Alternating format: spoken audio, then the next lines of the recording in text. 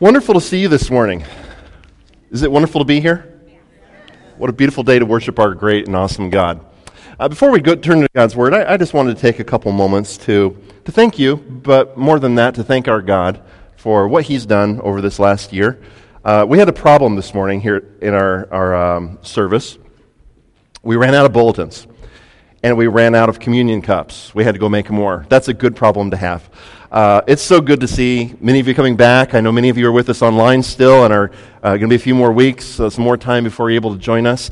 But I just want to thank each one of you for being here this morning with us, whether you're joining online or joining here in church.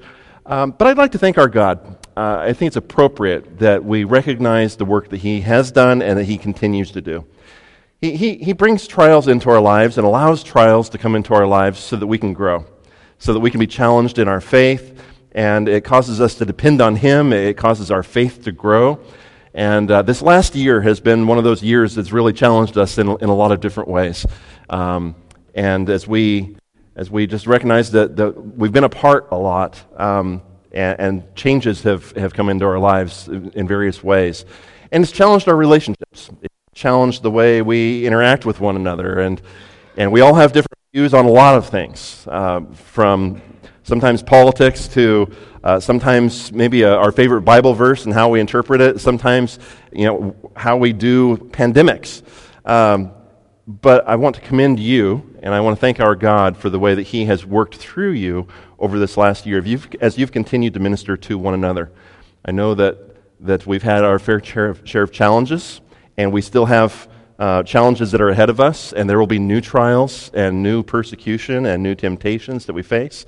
But continue to serve our great God. Continue to serve and love one another. And I just wanted to take a moment just to say thank you to you for the way that you've continued to love one another. I want to challenge you to not lose sight of that. I want to challenge you to not lose sight of the ministry that God's called you to. Be faithful in the gifts that He's given to you. Be faithful in studying and memorizing His Word, hiding it in your heart. Be faithful in prayer. Be faithful in your fellowship with the saints. Don't neglect these things. And as things might get easier compared to what we've been through over this last bit, don't become complacent in the midst of that. Might we continue to keep our eyes focused on Him. And so let's just give our God thanks for what He's done. I want to do something a little different since we got a little extra time here at the beginning of the service. It's been a while, but I'd like you to stand up and I'd like you to turn around and greet someone. Don't greet anyone with a holy kiss yet. We're not quite there yet. But as appropriate, if you just greet someone, just to let them know it's good to see them.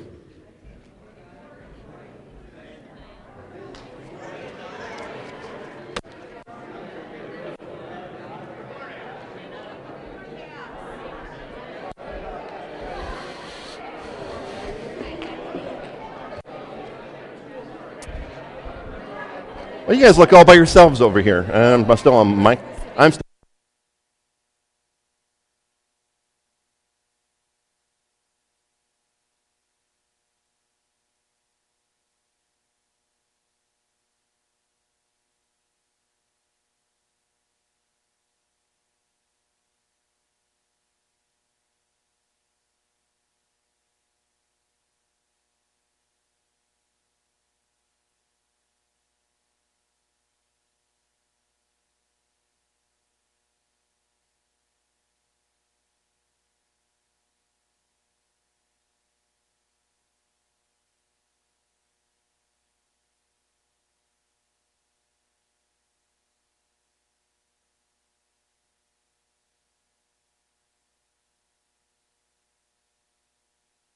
Why don't we start coming together?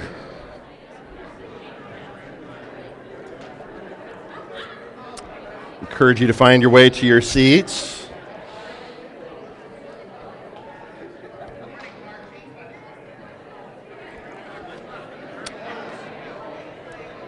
No, it's been a few solid months since we've had a greeting like that, so everybody's enjoying that. But as we continue our worship, I encourage you to come back, and we're going to continue as we turn to God's Word this morning. If you would join me as we turn to Scripture and continue our worship by observing and examining the Word of God, if you would join me in a word of prayer. Our Heavenly Father, we do give you thanks. I give you thanks for the work that you continue in your people. You've promised that you would continue and complete the work that you began in us. And so as we've faced some difficult times, we thank you for how you've demonstrated that. Father, you continue that work today. You will continue that work until eternity and until you make us whole and you free us from the presence of sin in our lives. We thank you for the victory that we have in Jesus Christ. And Father, we just thank you for this day. What a wonderful, beautiful thing it is to gather together with your people so that we can worship you. You are so beautiful and amazing and awesome. And so now we turn to your word for you to instruct us. I pray that you would teach us. I pray that your Spirit would shed light in those places in our soul and our hearts where we need light and where things need to change. I pray that you would convict us of sin. I pray that your word would exhort us. I pray that it would encourage and that it would, above anything else, would glorify you, would magnify your Son, Jesus Christ, and would give your Holy Spirit an opportunity to fill us, to control us, as we walk in obedience to your word. Please teach us now, we pray. Amen. Well, legends told of King Midas, whose hand turned everything into gold. Many of you have heard of Midas's touch. As the legend goes, everything that he touched turned to gold, and all the things that he loved the most became solid gold. And the irony of the story, of course, is that his daughter came in, and when she came to greet him, he killed her by touching her, and she turned to gold. Well, the rich veins that run through the land of the churches that we've been talking about lately, there's rich veins of precious metals which once covered what is now modern-day Turkey. And it was said that those gold veins came as a result of Midas's touch. But that's all lore and legend and things of stories in the past. Ancient historians, however, have left us with another story of a different king whose name was Croesus. And Croesus, like Midas, was a man that was rich in gold. He was known as probably one of the richest kings that ever lived. A real king who reigned over what was once the great empire of Lydia, which is now modern-day Turkey, was later on after his day the area where the churches existed that we've been looking at in Revelation chapter 2 and 3. It's told that Croesus was the richest man on earth, and likely he was responsible for the creation of the first gold coins that became the standard currency in the land. You can see an example of one of those coins and some of the jewelry there. And with his vast riches in coffers, he made an alliance with Sparta, with Egypt, with Babylonia. And in 547 BC, he launched a campaign against the growing empire of Persia and their new king, a young man named Cyrus the Great. And they fought a great battle. And the battle ended in a draw. And with winter setting in upon the armies, Croesus chose to do what was common in those days.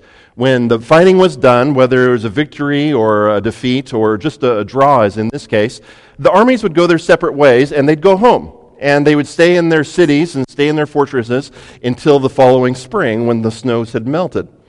Croesus chose to follow common custom of withdrawing until the land would thaw. And so he withdrew his army back to the Lydian Peninsula, and he wintered in the citadel of Sardis. However, Cyrus had a different idea. Cyrus broke rank, and he decided he was going to pursue Croesus and all of his wealth. And so he took his army right into the face of winter and took it right to the gates of Sardis itself. With winter setting in and the security of the Sardis Acropolis unrivaled, Croesus left the city undefended and the walls unattended. He and his men, confident in the security of their walls and the cliff face that they lived up on top of, they withdrew into the city, and he and his men settled in to rest well during the night. As tradition's told, one of the men dropped his helmet off of the wall and it fell down the cliff face. And so when the sun began to go down, he took a secret narrow passage down the face of the wall and down the cliff, and on his way back up, one of Cyrus's men observed him making his entrance into the city. And so that night, while Croesus and his men slept, Cyrus sent a company of his strongest and bravest men to scale the narrow passageway up the walls of Sardis. And we're told that they came in like a thief. Cyrus captured the prosperous monarch and while he was unaware, and he placed Croesus on a pyre of wood and set it on fire before he appropriated the entire Lydian kingdom and all of its untold wealth. It was just a little bit over 300 years later, there's another king, a king named Antiochus III, and he came and he attacked that same citadel of Sardis. And while he distracted the defenses on one side, he fought against one wall of the city of Sardis, and he got all their attention here. Again, he sent some of his bravest troops around by a secret way, and they found that secret passage, and they went back into the city of Sardis, back into the fortress. His men scaled the same walls in order to take the city by surprise once again. And the people of Sardis had fallen asleep, and their enemy came against them like a thief. As we continue our study of the seven churches of Revelation with the fifth church and then find this church of Sardis, like some of its ancient kings, the church, we learn, had fallen asleep. And so if you would turn to Revelation chapter 3, verses 1 through 6, as we examine this letter of the church of Sardis, I've asked David if he would do our scripture reading for us this morning. Chapter 3, it reads, "And to the angel of the church in Sardis write, these words of him who has the seven spirits of God and the seven stars. I know your works. You have the reputation of being alive, but you are dead. Wake up and strengthen what remains and is about to die. For I have not found your works complete in the sight of my God. Remember then what you received and heard. Keep it and repent. If you will not wake up, I will come like a thief, and you will not know what hour I will come against you. Yet you will still have a few names in Sardis, people who have not spoiled their garments and will walk with me in the white. For they are worthy. The ones who conquers will be clothed in thus white garments, and I will never blot his name out of the book of life, and I will confess his name to my Father and before the angels. He who has an ear, let him hear what the Spirit says to the churches."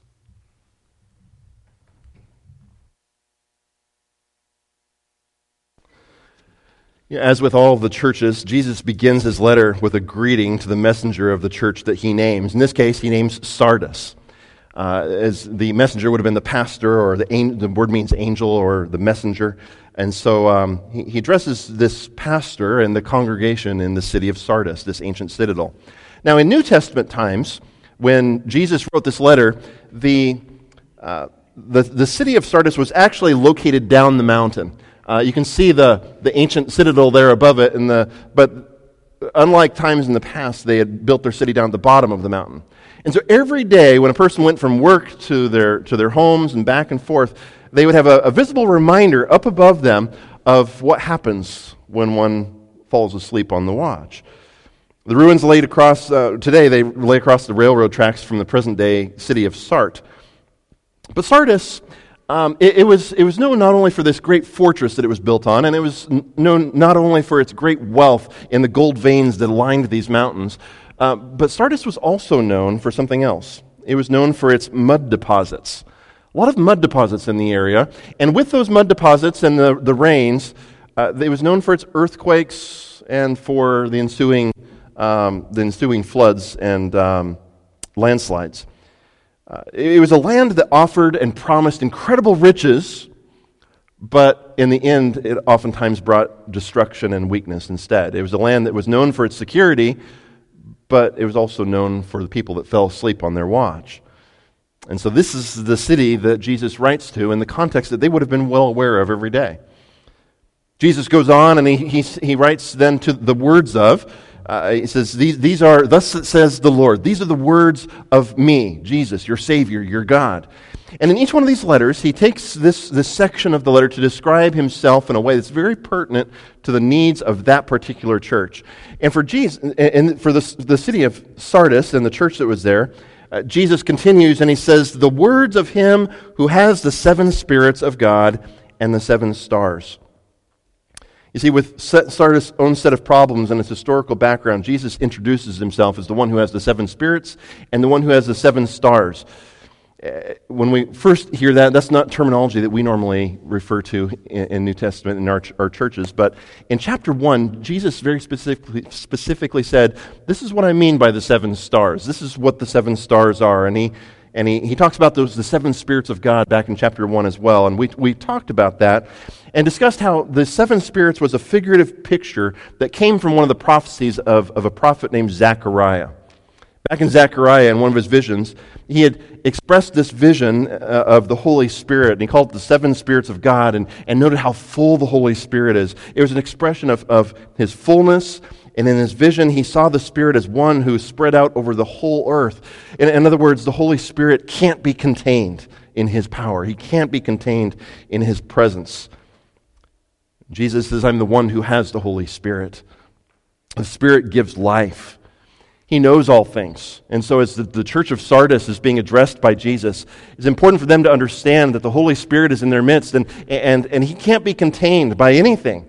And so he's the one that can testify of who they are, of what their problems are, what their strengths might be, and he can testify of who Jesus Christ is and what Jesus Christ has come to do. He testifies to the work of the churches, and he testifies to the work of Jesus himself.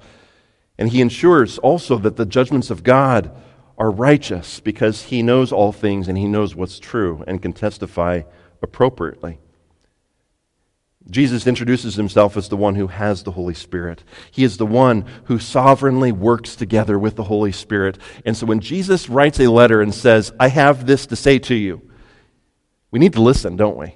Because not only is he God himself, but he is working with the Holy Spirit who knows us intimately just as much as Jesus does and testifies to us.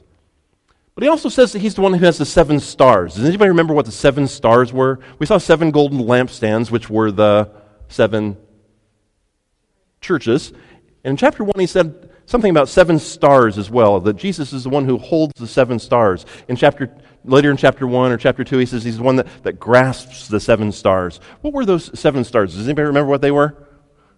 The angels, good. The messengers, or as most would interpret that, these were the pastors of those churches. And so Jesus notes to the city of Sardis, he says, I'm the one who holds the seven stars, these seven messengers or pastors. He holds them in his hand. In other words, he says to the church of Sardis, I'm in control. I am in control of these pastors. It's not that they are sinless individuals. I'm certainly not. I make mistakes. I say things that I don't mean, and I stumble over my words. Sometimes I call Joshua Caleb, and I call Jacob Joseph, and I mix my words around. But Jesus is sovereign in our lives, and he's sovereign in the leadership of the churches. They're protected by him, but they will also face his discipline when they refuse to obey. Jesus, in his sovereign control, he chooses to work in the church through the Spirit and through the leaders that he places there, and he wants the people of Sardis to remember those things. Now, we've talked about the format of these letters, and so a little pop quiz. I want to interact a little bit today. We've talked about how these letters are put together. And each one of those letters, as I noted, he starts with a section where he says, to this city, to the messenger of Sardis, of Philadelphia, of Laodicea. And then there's a section where he says, from. What are some of the other sections that usually Jesus includes in all of these seven letters? And you have a cheat sheet right in front of you, but see if you can remember without that. What usually comes next? Yeah, he usually talks about what they've done right or wrong. He says, I know your works, your deeds. A couple instances, he says, I know your tribulation. I know where you dwell. But normally he says, I know your works. I see you. I know you. And then he goes into a section after he says, I know your works, which he does what? I have this against you. You're doing all these things great. Keep on going. I have a lot of positive things to say for you. I'm so proud of you. Well done. You keep on going. But I've got some things against you. There's some stuff we've got to work on here because as a church, we're really struggling here, and I want you to grow in this area. And so, from, I know your works, and he commends them, and I have these things against you, and he talks about some things that condemn them. And then from there, he goes into one of two sections. He alters these last two sections, but what are the last two? Those who overcome, okay? And so he writes a section to the overcomer, and so it's a promise, a section of promises for those who are believers. Not those who walk perfectly in obedience and obey everything perfectly in the letter, but those who are already overcomers because they have faith in Jesus Christ, and he has made them an overcomer, and so therefore because they have victory, These things should motivate them, because they have these promises that Jesus has given them, it should motivate them to obedience and following the commands in the letter. And then the last section, what's that? Nope, no curses. One more section. Ears to ear. Ears to ear. Ears to hear. All right, yeah. He who has ears to hear, let him hear what the Spirit says to the churches. And so we're going to jump ahead to that last part of the passage today, and I want to remind you that Jesus says to each one of these churches, he who has an ear to hear, let him hear what the Spirit says to the churches. And so if you have ears, we've determined every single week that every single one of us does. Some of them work better than others, but we all have ears. And if you don't have ears, you have eyes and you can read the words on the paper. If you know these words and can read these words, Jesus says, I want you to read them, I want you to hear them, but they're not just for Sardis. They're not just for Ephesus. These are not just words for a church where the people have died 2,000 years ago. These are words that I wrote to them, but I want you to pay attention to. And so, DeWitt Evangelical Free Church, you need to listen to what God says to the church of Sardis. You as an individual, you need to listen to what God said to this church of Sardis and say, okay, whoa, could Jesus say those same things about me? Could he say to me, well done, I know your works, I know you? Could we go, wow, cool, I think I'm doing well there. Could he also say, I have this against you? And so as we continue through this book and continue through this letter to the church of Sardis, today I want you to pay attention and ask yourself, is this letter written to me specifically? And it is, but are these things pertinent specifically to the struggles that I'm facing today? Well, we've looked at the to part, we've looked at the from part, and now Jesus goes on and he talks about, he says, I know your works, but something different happens here. He says, I know your works, but there's no positive attributes that Jesus makes remarks on. He says, I know your works, I see you. But then he jumps right to the things that they're doing wrong. The only thing good that they had going for them is they had a good reputation that wasn't accurate. The good reputation wasn't correct. And so Jesus says, I know your works, but there's no positive attributes that Jesus made remarks to. And so I want you to jump right to the next section of your notes and just skip over that section, because Jesus does not commend them for anything. He jumps right into the things that he has against this dead church. In this section, Jesus gives us three signs. Three signs of a dead church. Three signs of a dead or a dying Christian walk. And so these are three things that each one of us should look at as we read this passage and say, is this true of me? Are there places in my walk with Jesus Christ? Is it true of DeWitt Evangelical Free Church that these things are happening here like they were in Sardis? Three signs of a dead or dying church or a dead or dying Christian walk. Might it be true of us? The first sign that we see of a dead church is that a dying church relies on the past. Jesus says to them, he says, I know your works. You have the reputation of being alive, but you're dead. You're dead. Sardis was a church that had history. In the ruins of the city, archaeologists have actually found several artifacts that once were inscribed with pagan symbols. They had symbols that were devoted to all the gods that they worshipped. However, a lot of those tombstones and jewelry, various household items that we've now found a couple thousand years later, those symbols are scratched out. They're etched out as if someone says, I don't worship this God anymore. And in their place were symbols of menorahs and crosses and the Christian ichthus, the fish that represents Christianity. These symbols were scratched into these household items and jewelry in place of the God that they once worshipped. It seems that the early church in their history, they turned from their paganism and they took a clear stand within their community to say, I worship Jesus. Jesus is the one I choose. He is my God. I'm going to follow him. I'm going to be a fisher of men. I'm going to be his disciple. I've placed my faith in Jesus Christ, and I believe that he died for me, and I belong to him. Isn't that wonderful? And other churches and other people saw this, and the people in their community saw this and said, wow, you're committed. You're really in this. The other churches, like maybe Philadelphia, Ephesus, they saw Sardis and said, oh yeah, all the beautiful jewelry you have that you have your fish on. We kind of do the same thing, don't we? We wear our cross necklaces. We put a picture of Jesus on our wall. We get on Facebook and we quote our favorite Bible verse. And oftentimes we have a reputation for being alive. But how many of us would Jesus say, you have a reputation, but you're dead?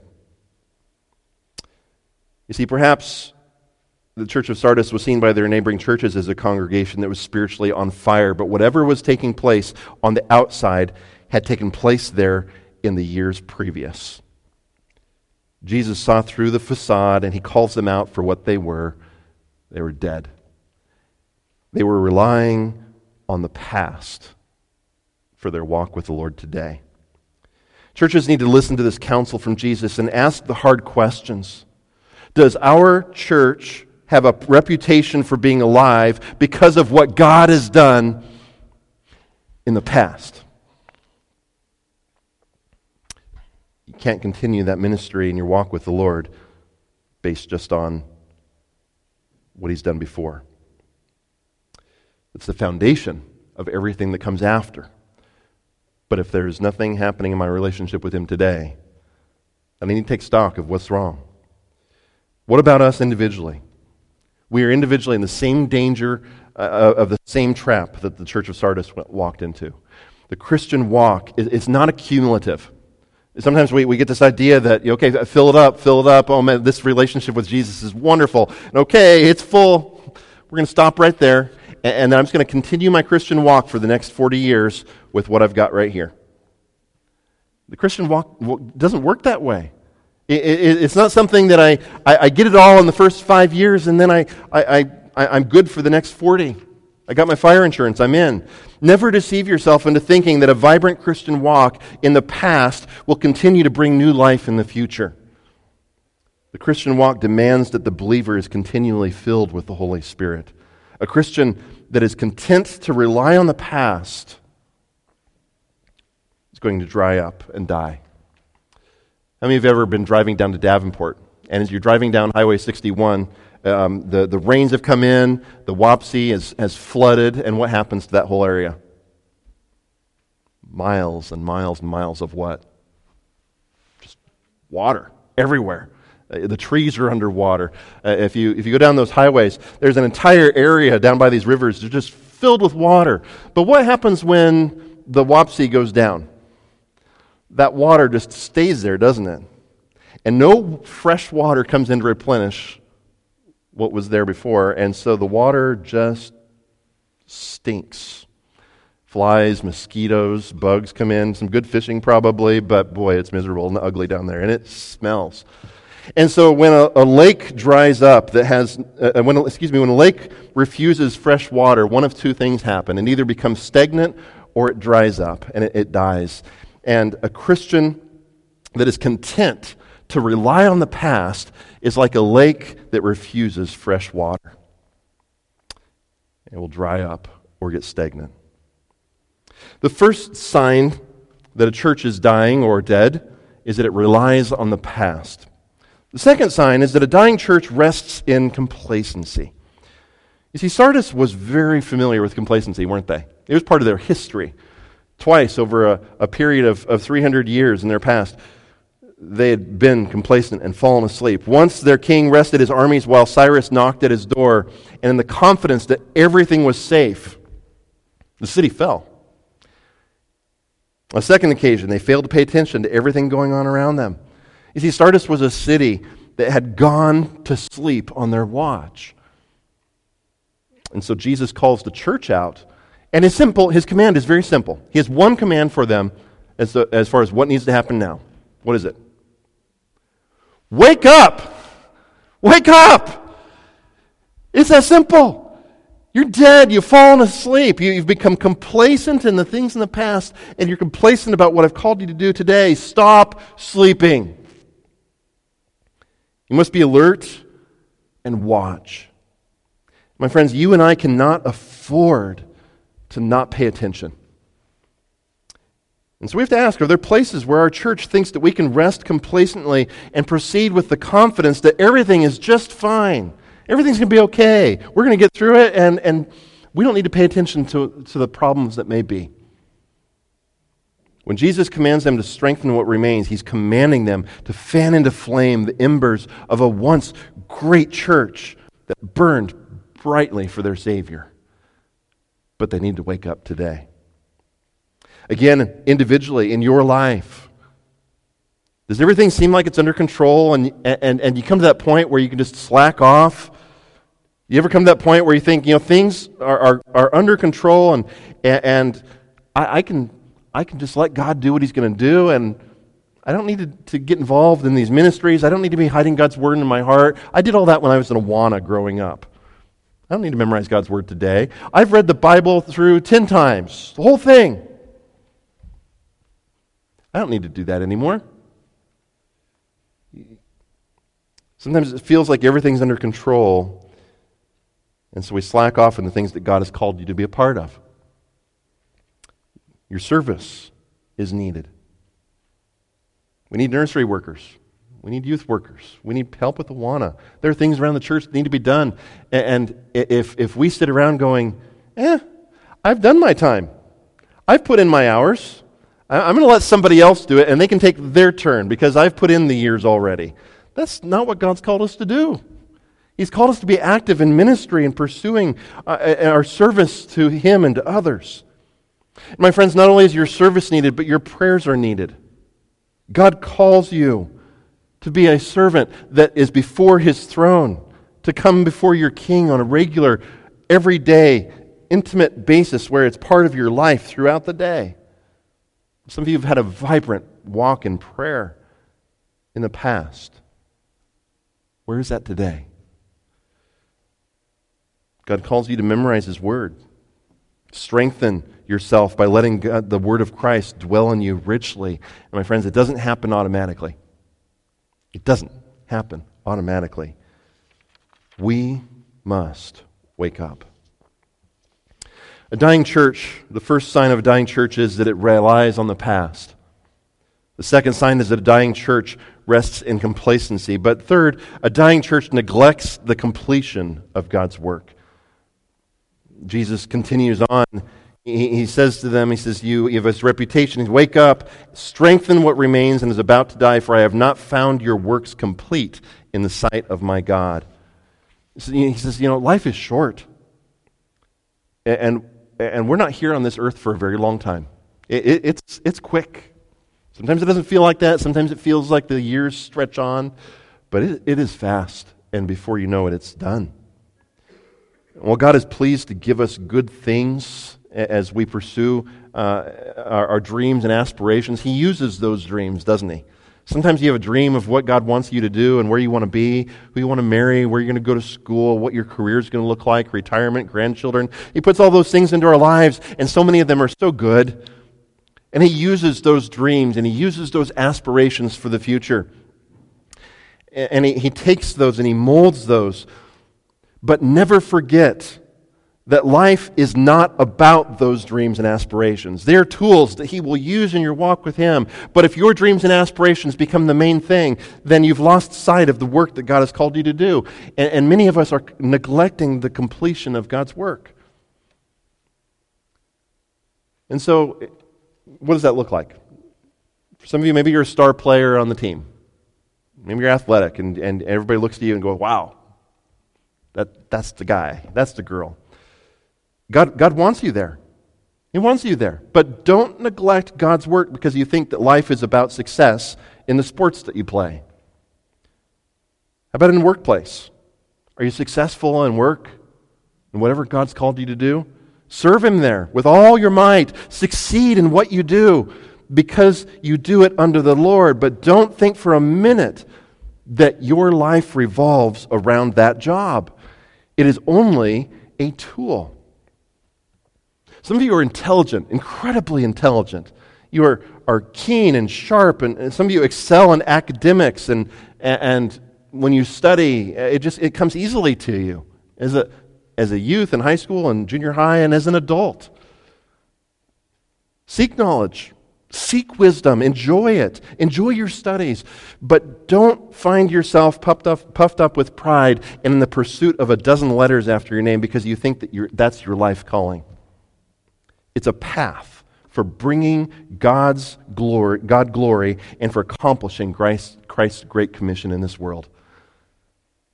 You have work to do, and you don't want to find yourself with your works incomplete. Brothers and sisters, we are not home yet. We're not home. So but let's be careful that we're not relying on the past, that we're not resting in complacency, and that we're not neglecting the completion of God's work. Now, one of the things I love about Jesus, there's so many things I love about Jesus, but one of the things that I love about Jesus is he corrects me. He corrects you. He disciplines us. He says, nope, we're not going here. And sometimes, it hurts, doesn't it?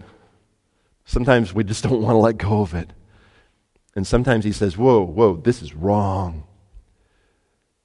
But aren't you thankful that he's not a God that says, you're a loser, man. What is wrong with you? I can't believe you did that. I'm done. Does he do that? Is that how the kind of father that he is to us? No. He's a God who says, okay, whoa, this isn't right. We've got some stuff to work on here. But he always says, this is wrong, but here's what we're going to do to bring you to what's right. And so Jesus doesn't just address the church of Sardis. Like I said, he skips over the, I know your works, good job section. He goes right to the, I have these things against you. But he doesn't leave it there. He doesn't say, you blew it, so you're done. No, he says, look, you blew it, but here's what we're going to do to restore you to doing what's right. He gives not only a threefold signs of a dying church, but he also gives a threefold plan for restoration. You see, Jesus calls them out, and he shows us these three signs of a dying church, but he gives us a threefold plan for restoring the church to where they belong. Number one, the dying church relied on the past, but Jesus commands them to remember. Remember the things that Christ did for you at first. Do you remember those early days of walking with Jesus? Do you remember when you went, wow, my sins are forgiven? He's transformed my life. He's transformed my mind. I'm a new person. Do you remember how wonderful those early days were when you saw the contrast between what you were before Christ and what he made you after? And that joy that filled your heart. Remember the things that Christ did for you. Remember the first works and how motivated you were to serve him. But don't stop there thinking that remembering is sufficient enough. The memory of those first days should revive what's dead.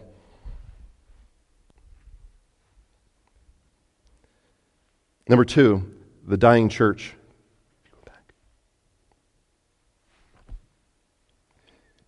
Number two, the dying church rested in complacency, but Jesus commands them to hold fast.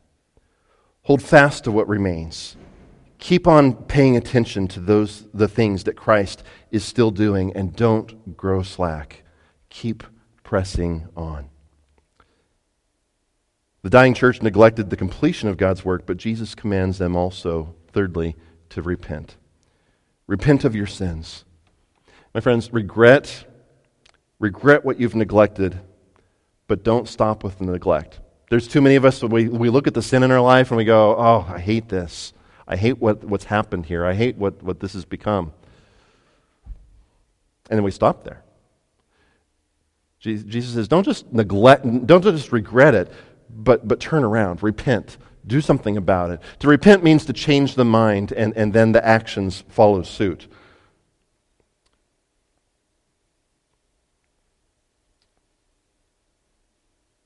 Before moving on to the last couple sections, Jesus talks about consequences. You see, he makes a promise to go with the commands. King Cyrus came upon the Croesus like a thief. He had no plan. Croesus had no plan for fighting Persia in the winter. He had no concept of his impregnable wall being scaled. He thought that everything around him was going to kill the armies of Cyrus because the winter was going to come and Cyrus would be caught without food and clothing and shelter. He had no concept of the walls being broken down. He had no plan for how he was going to fight in the winter. Jesus promises the church that if it does not watch, like Croesus did not watch, Jesus says, I will come like a thief, and you won't know the hour. The challenge here from Jesus. He says, these are the signs of a dying church, and these are the things that you as a church and you as an individual need to do to fix the complacency, the stagnancy. Remember, hold fast, repent. And if you don't, you're inside his walls thinking everything's going to be okay, but I will come like a thief. Don't be caught off guard.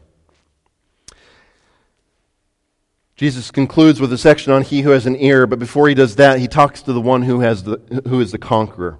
The conqueror, once again, is the person who has a relationship with Jesus Christ. We are conquerors.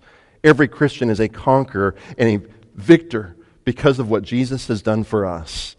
And because of what Jesus has done for us, he gives us promises. Promises that he's not going to take away for failing or failures and success, but promises for every believer that should motivate us to godly living. Should motivate us to say, whoa, look at these things going on in my life. And yet Jesus has given me these incredible promises in the future and in the present. Because of these, I want to walk with him and I want to obey, and it should motivate me to walking with him. To the church of Sardis, to the overcomer, Jesus offers three promises. To the one who conquers, first he offers white robes. He offers white robes. You see, even in the midst of those who are not watching, God always keeps a remnant. And in Sardis, he says to them, he says, there's a few of you here, you still haven't soiled your garments. You ever come home and your clothes were just really dirty? I've told you about the town that I used to live in Cozad, Nebraska, and when I was in Cozad, the Monroe shock absorbers employed like a third of the city, maybe a fourth. There's a lot of people that worked there. And I visited with them, and I'd see them when they were coming home from work. And they would all day long be packing oil and grease into these shock absorbers, and the work clothes would be covered in grease. They would be saturated in petroleum. That's just the work that they did. And every day they would come home, and they would smell like petroleum, and they would look like petroleum, and they'd be covered in petroleum and oil and grease. One of the guys in my church ran a laundry store, and specifically he served those people that worked there, and they would bring their clothes in, and they would just be dirty and filthy, and they would remove those clothes, they'd put on their clean clothes, they'd take them to this individual, and when they got back, those clothes would be bright and clean, and every stain would be pulled out. And Jesus says to the church of Sardis, he says, there's a few of you here, you haven't soiled your garments, you're not walking in these same sins, there's still some of you that are alive. But to the overcomer, he promises to all of us, I will give to you white robes. You see, unlike the white robes that were worn at Sardis, they had a temple there. And at that temple, they would wear white robes, but the participants there, they would enter into debauchery and all kinds of practices in their worship. But Jesus clothes the faithful in white so that they can walk with him. And he calls them worthy. The one who conquers will be clothed in white. Secondly, he promises to the overcomer that their name will be in the book of life. It's a promise to the true Christian. In the days when the letter was written, the rulers would keep a register of the citizens in the city. There in Sardis, they would have this book, and in that book, they would keep a register of different things, of the different people that were there. And if you committed a crime, or if you died, you'd lose your citizenship, and your name would be blotted out. It would be erased. If you're a believer, then you are a conqueror because Christ conquered sin and he conquered death. We have overcome because of the work of Christ on the cross, and your name is written in his register of citizens. If you've trusted Christ, then that name will never be erased. Your name will never be rubbed out. Death and sin no longer have power over you. You are his. And then finally, an amazing promise that he gives to us. He says, I will confess your name before the fathers and his angels.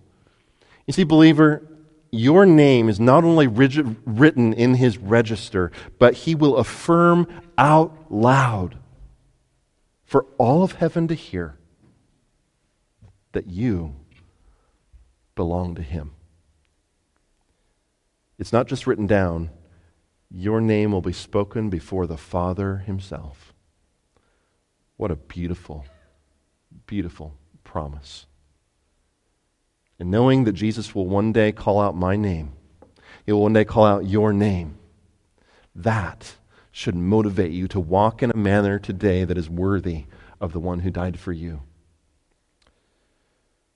The Spirit testifies to our lives. He knows us. And Jesus knows us. He holds us in his hand. What can he say about your life? Do people see something good, but Jesus knows your true heart and he says, you're dead? Are you complacent? Have you failed to finish the work that God's called you to do? My friend, finish well. Life is so short. And quite honestly, this is just the rehearsal. This is just the rehearsal for the real thing. Let it never be said that DeWitt Evangelical Free Church is a dead church. Let it never be said of you that your Lord has not found your works complete. Hear today what the Spirit says to Sardis, and may we never be the same after. Jesus, we thank you for your word. We thank you for what you teach us here and for the incredible work that you continue in our lives.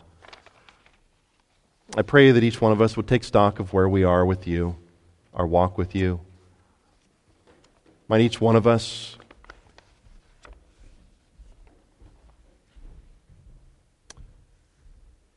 pursue what is right. Might each one of us live to honor and glorify you. Help us to remember the first works. Help us to hold fast and help us to repent of those things that you've called us to turn from. As we turn our hearts to communion today and remembering the death and resurrection of our Lord Jesus Christ, Father, it's my prayer that you would take each one of our hearts and that you would your Spirit would shed light. Help us to see those areas where maybe we need to confess and repent, turn around. Might we be alive for you. In Jesus' name.